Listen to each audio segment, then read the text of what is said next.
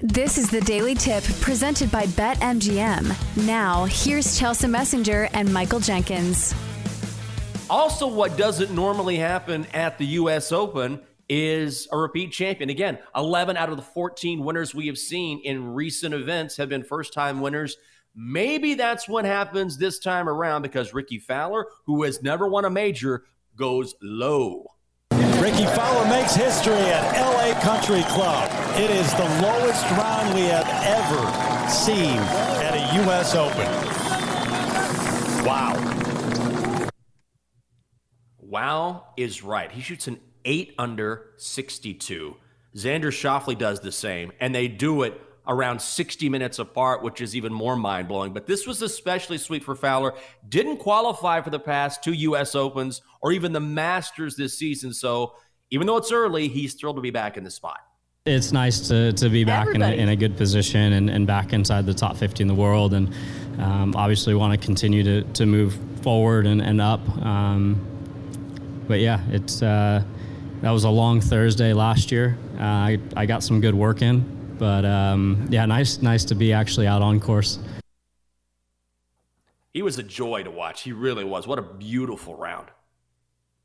Exactly. I think there is not anybody out there who was not rooting for Ricky Fowler yesterday. Mm-hmm. What a story. This is one of the more rootable, I don't know what the word or the verb is, for somebody you want to root for on tour. Yeah. But I think everybody likes rooting for Ricky, especially since he's been kind of down in the dumps. At one point, he was in danger of losing his PGA Tour card. That is how poorly he had been playing. And now you see the course record at a U.S. Open. Let me tell you, the USGA has to be seething right now. They absolutely hate it when they see an 8 under par on the board. So you better believe that the USGA is going to be making this course extremely difficult for today's round. I think that's my takeaway, is that we know that this course can play tough.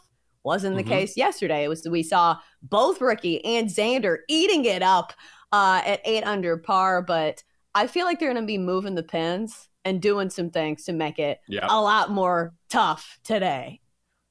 Ricky Fowler and Xander Schauffele both tied at 8 under. Wyndham Clark, Dustin Johnson tied for third at 6 under. Brian Harmon, Roy McIlroy lurking at 5 under, Bryson DeChambeau, and Scottie Scheffler, who was the favorite going in at 6-1, tied for 7th at 3 under. I want to get back to what we saw from Ricky Fowler yesterday, and I read this story, and I thought it was pretty fascinating. First of all, you're right.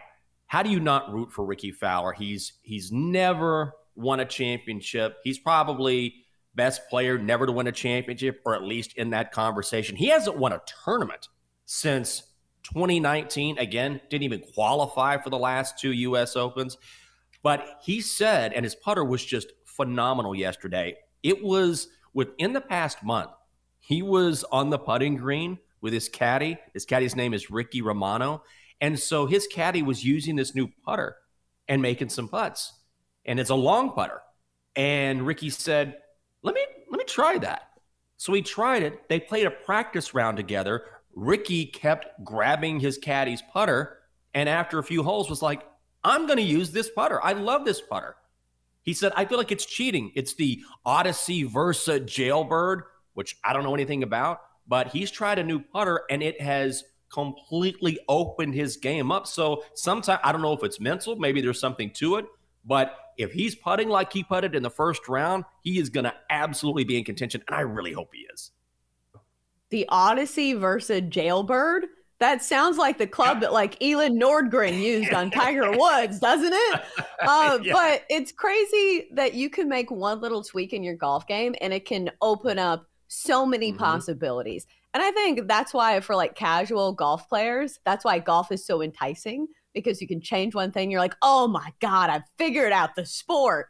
But like I said, the course is going to be a lot harder today. So I think the question is, can Ricky sustain this? Because if you look at the larger body of work, he's not been playing that well. So we'll see if he can keep this going. I think this tournament is still very much wide open, especially with some of the names lurking down the leaderboard. And then the other story that I wanted to bring to your attention, you're going to love this because you love all things Texas A&M. Sam Bennett, the guy that newly turned pro after being an amateur at the Masters. He was the low amateur at the Masters. Get this bet, because this is what my husband was bragging to me about. Sam Bennett was, I think, 50-1. Or no, he was plus 500 to finish in the top 40. This guy's sitting in the top 10 right now with a 3 under. He was plus 500 just to finish in the top 40. So what a day for Aggie Sam Bennett. Are you going to ask him about his Aggie ring? Isn't that their thing? No. Yes, that's, you know, how many times I have a Texas ring, which you can see if you're watching on Twitch, and I can't tell, because that's a very big A&M thing. They all get the same rings, and there's a big tradition. I can't tell you how many Aggies have been like, is that an A&M ring? And then I say, no, I went to Texas. And the disappointment on their face as soon as I say that is chef's kiss. I hope that he shoots a 106 today. That's what I hope. I hope he goes high, real high today. Justin, we have to discuss Xander Schauffele because we forget, listen, Ricky Fowler is the headliner because it's been so long for him being in this position. It's just been forever. Like I said, hasn't won a tournament since 2019. Xander Schauffele also shot an 8 under par, 62. So he matched Ricky Fowler and did so within about an hour, but he had an interesting way of describing his round. It's not really what you expect playing a U.S. Open, but monkey see, monkey do. Was just chasing Ricky up the leaderboard, so glad he was just in front of me. Took the words right out of my mouth. Monkey see, monkey do. I guess he saw what Ricky was doing and said, you know what? I'll just follow in his footsteps. Whatever happened, it worked. And he was very tepid also when talking about his chances. He also said, it's just Thursday. It's literally the first day of the week, which not really the first day of the week, but first day of the tournament. So the point is well taken. He's not getting too excited, but still, we got to give Xander credit too. Exactly. Even though I think more people probably projected Xander Schauffele to be doing well as opposed to Ricky Fowler. But still, again, the USGA has to be seething when these are the quotes coming out about their course that was supposed to be difficult. Yeah, it didn't really play like a U.S. Open course. Monkey see, monkey do. You know, any trained monkey could, have 8 birdies on this course. It was just so easy. So again, USGA has got to be seething right now.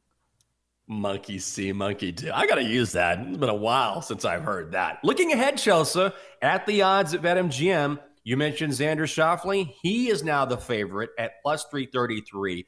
Rory lurking plus 550. Ricky Fowler plus 650. Scotty Scheffler 7-1. Dustin Johnson 8-1. And if you're looking for a little more value, Bryson DeChambeau 25-1. He is tied for 7th at 3 under. If you take another look at the board here, and I had a 16-1 ticket, have a 16-1 ticket on Patrick Cantlay, who is 1 over. That's not going to come home. Who do you like? Yeah, it's difficult. Even though you have a lot better odds and some guys that if you already liked him, like look at Brooks Koepka. If you liked Brooks Koepka before the tournament, you're going to love him at plus 5,000. Because if anybody has the ability to go low, it's still Brooks Koepka. I don't think his confidence has been that damaged. And what about Rory? He's playing really well too, but the value isn't really there at plus 550. I still feel like Scotty Scheffler is going to finish in the top 10 because that's just what Scotty does. Ho hum, Scotty Scheffler there again. Weird, but there's nothing that really sticks out to me, but we do have a pretty good leaderboard. Like we have some really big names, Dustin Johnson. I'll be rooting for the live guys as usual. So maybe I'll put a little sprinkle on DJ as well. Why do you love the live guys so much? Is this because Jake makes you watch so much live golf that you're just on board with live? Jinx, you know the hashtag rooting for drama, as always. I'm rooting for the guys that nobody likes, with the exception of Patrick Reed. Patrick Reed, nobody's rooting for you, brother. Nah, man. Why is he called Captain America? Because he's good in the Ryder Cup. That's the worst nickname for someone that I feel like is universally despised. I don't know anyone that likes Patrick Reed. In fact, I don't think Patrick Reed likes Patrick Reed. That's the worst nickname ever. It's a complete misnomer.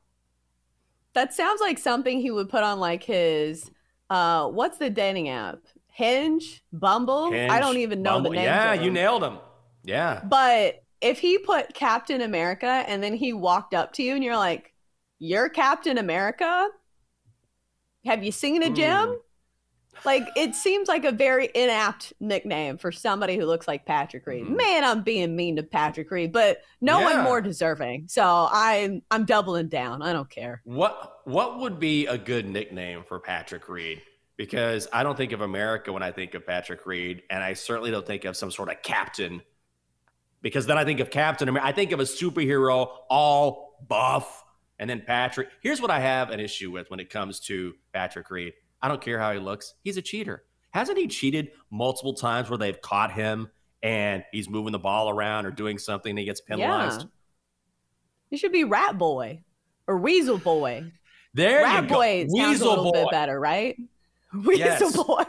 Weasel the Incredible Boy. Weasel. There we go. Let's make the transition from, hey, I used to be known as Captain America, but then I started cheating a lot, and now I'm known as Weasel Boy. That's going to stick on the show. Do you remember when, I think it was like the Astros fans that called Mike Fiers, who was the one that told on the Astros cheating? They called him Rat Boy. Yeah. They held up signs that said, "Welcome home, Rat Boy." That's what we need to do for Patrick Reed. He's Weasel Boy from this point forward. For more, listen to the Daily Tip presented by BetMGM. Weekday mornings from 6 to 9 Eastern on the BetQL network, the Odyssey app, or wherever you get your podcasts.